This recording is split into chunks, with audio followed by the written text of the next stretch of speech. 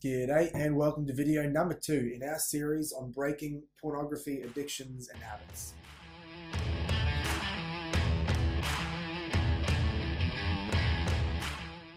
In our first video, we covered the foundational understandings that we needed to tackle the issue of pornographic addiction and sin. First of all, it's a worship issue. Secondly, it's a heart issue that needs to be solved and grounded in regeneration. And it's an issue that cannot be helped by mankind's therapy and solutions that simply come from human wisdom. We need the Word of God, the wisdom of God. In our second video today, we're going to be coming to an understanding of some more foundations, particularly to do with our relationship to God if we are going to be fighting sin. It's fundamental to remember and to realize and continually bring to your remembrance in this fight against sin, especially for those who have already developed sinful and destructive and disastrous habits of pornography, is that this needs to be a fight for the relationship you have with God. If it's anything other than that, if it's just a fight for a better habit, if it's just a fight for a more healthy sexual lifestyle, if it's just a fight to be able to tick a box of holiness and be able to boast to friends or be able to feel better about yourself or feel like a better Christian, if it is a fight that you want to win so that you can be qualifying for a ministry or a job or a marriage, that's not going to cut it.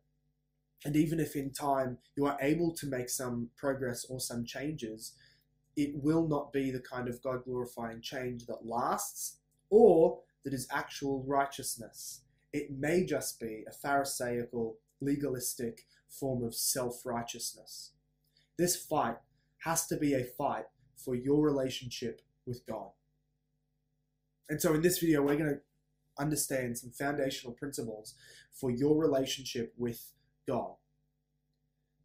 First of all, if you're going to be fighting sin of any kind, and especially as we talk about the enslaving, disgusting, defiling, guilt-bringing sin of pornography, and I know all those words resonate with you if that is where you're at. You feel filthy, you hate what you are doing, and you desire some kind of freedom from this, which you may feel is never going to let go of you. You need to understand that the walk forwards to freedom and victory and responsibility and self-control and purity, the way forwards is a fight that needs to come from grace, not from merit. This fight against pornography is a fight for the relationship that you have with God. But it's not, I don't mean by that the better you fight porn, the more God will love you and have a relationship with you. What I mean is, to fight pornography, you need to ground the fight in your relationship with God. And so we need to improve that relationship, improve your understanding of that relationship, improve your discipline in that relationship, improve your affections, your love, your worship in this relationship with God. Then you'll be empowered and enabled to fight pornography. First of all, as we started saying, it is a grace, not a merit relationship that you have with God. Of course, if you're a Christian, if you're not a Christian, you're currently on a works-based relationship with God where He is merciful to you, and that's why He hasn't sent you to punishment or destruction already. However, when you die, you will be judged, and even at the moment as God relates to you, He is judging you on the basis of your works and your deeds and how you live. But if you're a Christian, and I pray this is you for the first time today, if you haven't already, or for those of us who are coming into this video already Christians, your relationship with God is based on grace, not on merit, not on what you can do, not on what you can earn, not on what you can offer. The relationship of God towards you is a loving relationship based on grace. Psalm 130 verse 3 tells us of the kind of relationship that we can expect with God if we want to be works-based. For the Christian who wants to go further in sanctification, often the misunderstanding is, I got saved by grace, but now I get sanctified by merit. The better I do, the more God loves me and helps me along. And that's not the way that the Christian life works at all.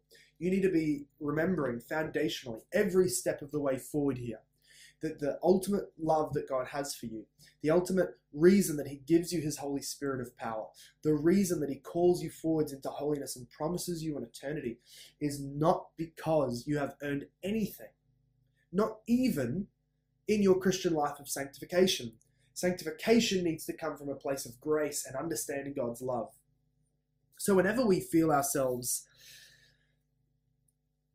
growing in a unhealthy mindset of thinking, God kind of owes me this one.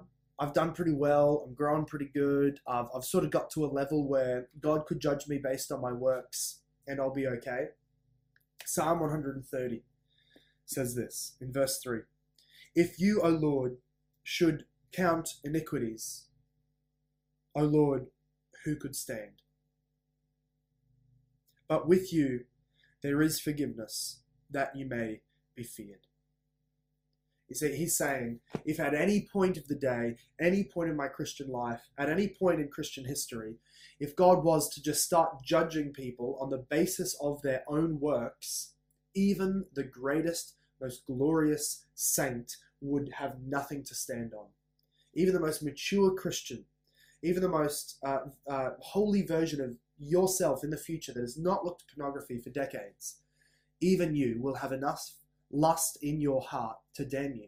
If God wanted to judge, if God wanted to uphold his holy standard and simply counting everybody according to our sins, no one would be left standing.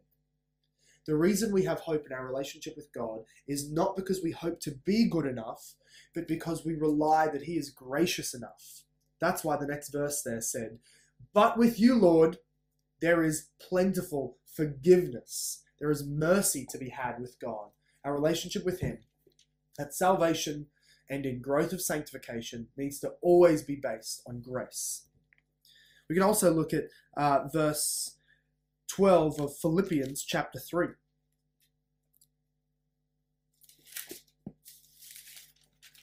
Philippians chapter 3. Says this, and it's Paul speaking of the power of the resurrection being worked out through my life so that I'm living a new life. Like Jesus lives a new life from the dead, I'm living a new life from sin.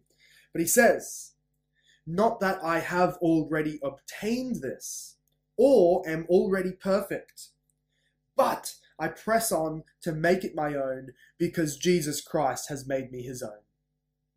Friends, that needs to be our understanding. Don't ever expect that, or think wrongly that there's a future version of yourself who will be able to say he's made it, he's done, doesn't have to fight lust anymore, doesn't have to struggle with sin, he's perfect. Paul didn't find that reality. No one finds that reality this side of the grave. We continually keep on fighting, and every day we fight not because we're perfect, not in the hope of being perfect, but because Jesus, before we're perfect, already made me his own, already made us his children, already made us his brothers. He graciously loved us. Now that's a place we fight from. Let me read the verse again. He says, I press on to make it my own, make that holiness my own, because Christ Jesus has made me his own. Beautiful understanding that our growth in holiness needs to come from an understanding of God's grace. Then we can remember in Isaiah chapter 1. Isaiah chapter 1, God is speaking through his prophet Isaiah, and he is calling the people to repent. He's calling the people to turn to him so that they can receive grace. And I love the way that he says this.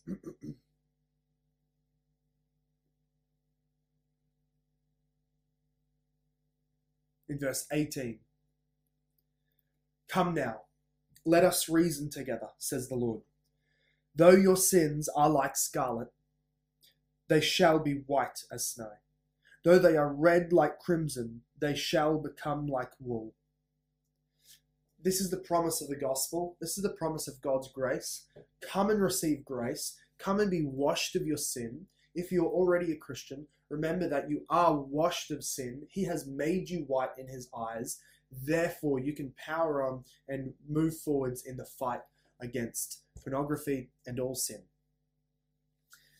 So first of all, your relationship with God, which is foundational to your breaking of sexually sinful habits, is that it is a grace relationship, not a meritorious relationship.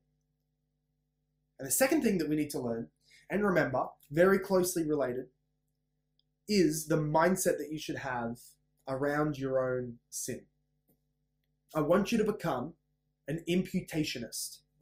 I want you to have an imputationist mindset. And what I mean by that is that you believe the doctrine of imputation, which I will explain in a moment, and you believe it not simply as a doctrinal and theological point, a page in a theology textbook that you read, a part of our statement of faith that you affirm, but that you have an imputationist mindset and heart set that informs how you feel and relate to God, because you know what has been done with your sin and you know where you stand before God. Imputation is the most glorious doctrine for sinners. Imputation is a word that comes from the root impute, which means to count or to reckon or to credit. We can use this word financially, to credit money to somebody else's account, or to reckon somebody else as a financial support or financial assurance or something like that for somebody else. It's a consideration of a reality that is then forms the basis of the relationship. We see imputation happen 3 times in Christian history. First of all, there's the imputation or the transferring of credit from Adam's account to all humankind's account. That is, that his sin was imputed from him to everybody that was born after him. So we're all born in sin, born dead, because he was representing us. Secondly, the next time that imputation happens in the Bible is that the sin of all those who would be saved is imputed to the holy and perfect and blameless Jesus Christ, who went before the Father, carrying our sin, became so identified with our sin that he died the death under the wrath of God as if he had lived the sinful lives, mindsets, thoughts, actions, words that every single person had lived who believes in him. He identified with those sins, became responsible and accountable for them because they were imputed to him, and he went and paid them in full to the Father with his blood and his life. He then rose again as a confirmation that he did finish that payment. He's not still in the grave paying it. He's not in hell still paying off the change that he couldn't afford. He has fully paid it all. And the third point of imputation is that the righteousness of Jesus, the positive, perfect wealth of righteousness that he had earned through his law-keeping life, is then transferred or credited or accounted to humans who trust in him by faith. So that everybody who simply looks on Jesus, considers his sacrifice, his resurrection, his person, his ability to save them, and they hear that in the gospel and say, I believe that, I trust Jesus, not myself. I rely on Christ and not myself. I have faith in him and not faith in myself to save me, to make me right before God. To that person who has faith, the righteousness of God in Jesus is transferred, accounted, or imputed to their account. And that is a righteousness that Martin Luther called an alien righteousness, a righteousness from outside of us, so that it's not actually reliant on us. It's simply accounted to us. What this means is, if that is true, if God has considered and imputed Christ's righteousness as ours and our sin as Christ's, then there's nothing we can do that will change God's relationship to us, or that will change God's considering and reckoning of us. He has declared us righteous in the gospel. If you believe in Jesus, God declares you righteous even while you are still not a perfectly righteous person. You have not yet reached the goal, but you seek it because Christ has made you his own. God considers you to have, under the law and under his judgment, even though he knows you're still a sinner, he promises to treat you as somebody who has a perfect and infinite, blameless righteousness according to the law, because Jesus gave that to you. That's the doctrine of imputation. It's the gospel. It's the heart of the gospel. And if you don't have that mindset, you won't be able to deal with your sin. You will rely on what you are able to do because you're not relying on what Christ has already done. You will become completely disheartened and depressed and distressed and empty and hopeless and helpless if you fall into sin, or if you foolishly look at pornography again after maybe a streak of God's gracious kindness in your life, and you're holy for a few months and then look at pornography again. You will not become hopeless and helpless and distraught. You'll be broken over sin, but you understand that you are still righteous before God, and you can fight from that point of grace and righteousness rather than relying and building all of your hope on your own doing. You need to have an imputationist mindset. So that, as Luther said, if the devil comes up to you, or anybody in the world, or even your own conscience, and reminds you of your past sin from yesterday evening, or your past sin from this morning, or your past sin from that night that you looked at pornography, whatever it is, you can own that, you can remember that and say, I know I did that. I'm not glad I did that. I won't excuse that I did that. But Jesus died for that. And I don't need to wear it. I don't need to pay for it. I can delight in God as the Savior of sinners, and I can walk further into his holiness and glorious purpose for me in the gospel. Let me show you some Bible for this. I'm a Bible guy. We're a Bible church. I want you to be Bible men. Let me not just tell you things. Let's hear God's own very word saying this. Look back at Philippians 3. I know we were there just a moment ago, but just prior to Paul talking about him striving for sanctification, he talks about the glory of justification because of Christ's righteousness. In Philippians 3, verse 8, sorry, let's start in verse 7. He said, whatever gain I had, and this is Paul talking about his prior religious life as a Jew who had self-righteousness.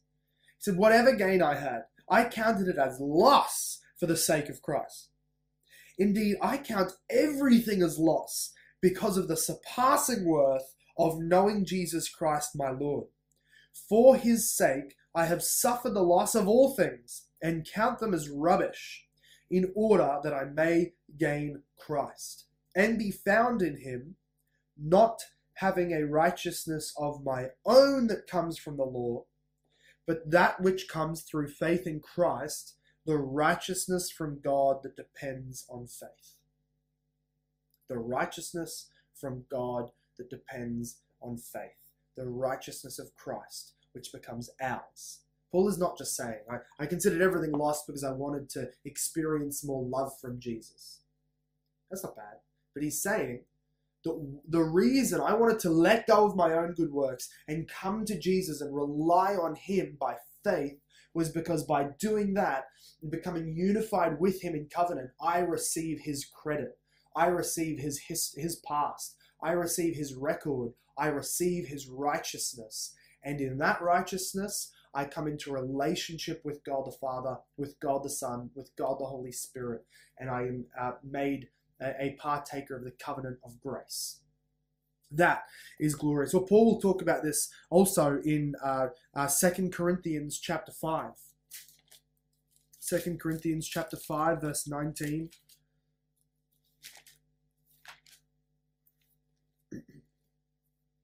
He says this, in Christ, God was reconciling the world to himself, not counting their trespasses against them, and entrusting to us the message of reconciliation. Verse 21, for our sake, he made him to be sin, who knew no sin, so that in him we might become the righteousness of God. This is a doctrine of imputation. It needs to be your mindset. It needs to be your blood flow. It needs to be your DNA. I am not counted as righteous before God because I earned it. I'm counted as righteous before God because I have an unstained, perfect, infinite, divine human righteousness in Jesus before the Father forever. I will never pass out of that status. I will never be thrown away from that because of my earthly, fleshly sins. What Jesus has earned, we cannot unearn. What Jesus has given, we cannot take away. His righteousness for us. Or let's just go to Romans 4. I hope that this is not just helping your understanding of how to fight sin, but is also becoming a good Bible study for you, that you might write these down and be able to refer to them later. Romans 4, the doctrine of imputation that Paul will describe. Look at verse 5. To the one who does not work, but believes in him who justifies the ungodly, his faith is counted as righteousness. Verse 7. Blessed are those whose lawless deeds are forgiven, and those whose sins are covered. Blessed is the man against whom the Lord does not impute his sin. When God does not impute your sin against you, count it against you, but when he counts it to Christ and Christ's righteousness to you, you're the blessed man of Psalm 32 that Paul is quoting here. That is a glorious, the most glorious thing to be able to say. Christ is mine, I am his righteousness is mine, he took my sin, I'm alive in him. Imputation needs to be your mindset. And then thirdly, we need to realize that this is a fight that relies on the person and the power of the promised Holy Spirit to us. So firstly, it's a relationship with God based on grace, not merit. You need to have an imputationist mindset, that it is Christ's righteousness which is unchanging for you. Therefore you can strive, and you are not counted righteous because of your own doing. Thirdly, this fight is going to be based on the relationship you have with God as you rely on the Holy Spirit. The Holy Spirit was given to us by God as part of the long-awaited promise of the gospel. In the Old Testament, some people, every now and then, for short periods, received the Holy Spirit, and then he would leave. The main dwelling of the Holy Spirit was in a temple, locked away from other people, untouched, not really accessible. That was to show God's holiness. But in the death and atonement of Christ, and in his resurrection and ascension to the right hand of God as King forever, they sent down to us the Holy Spirit, who on every Christian, not just some people now and then, but on every Christian for their whole life, is the Holy Spirit in your soul, bringing about righteousness, bringing about the promises of God, bringing about an understanding of Scripture. Peter mentioned this when he preached his sermon on Pentecost in Acts chapter 2, verse 38. It was a blessed part of the gospel proclamation. He says, "Repent and be baptized, every one of you, in the name of Jesus Christ, for the forgiveness of your sins, and you will receive the gift of the Holy Spirit." This is the gift that God gives to us so that we can be saved, so that we can grow, so that we can become holy, so that we can persevere. His first great gift to us was himself in his Son. His second great gift to us is himself in the Holy Spirit. And the Holy Spirit is, now that Jesus has left earth and is in heaven, the Holy Spirit is the presence of God for us, which is bringing us into the relationship with the Lord, holiness, understanding of Scripture, and perseverance. We're going to talk more in future videos about foundational understandings we need to have. But may God bless you with what you already understand. May God grow you as these principles come deeper and deeper into your heart.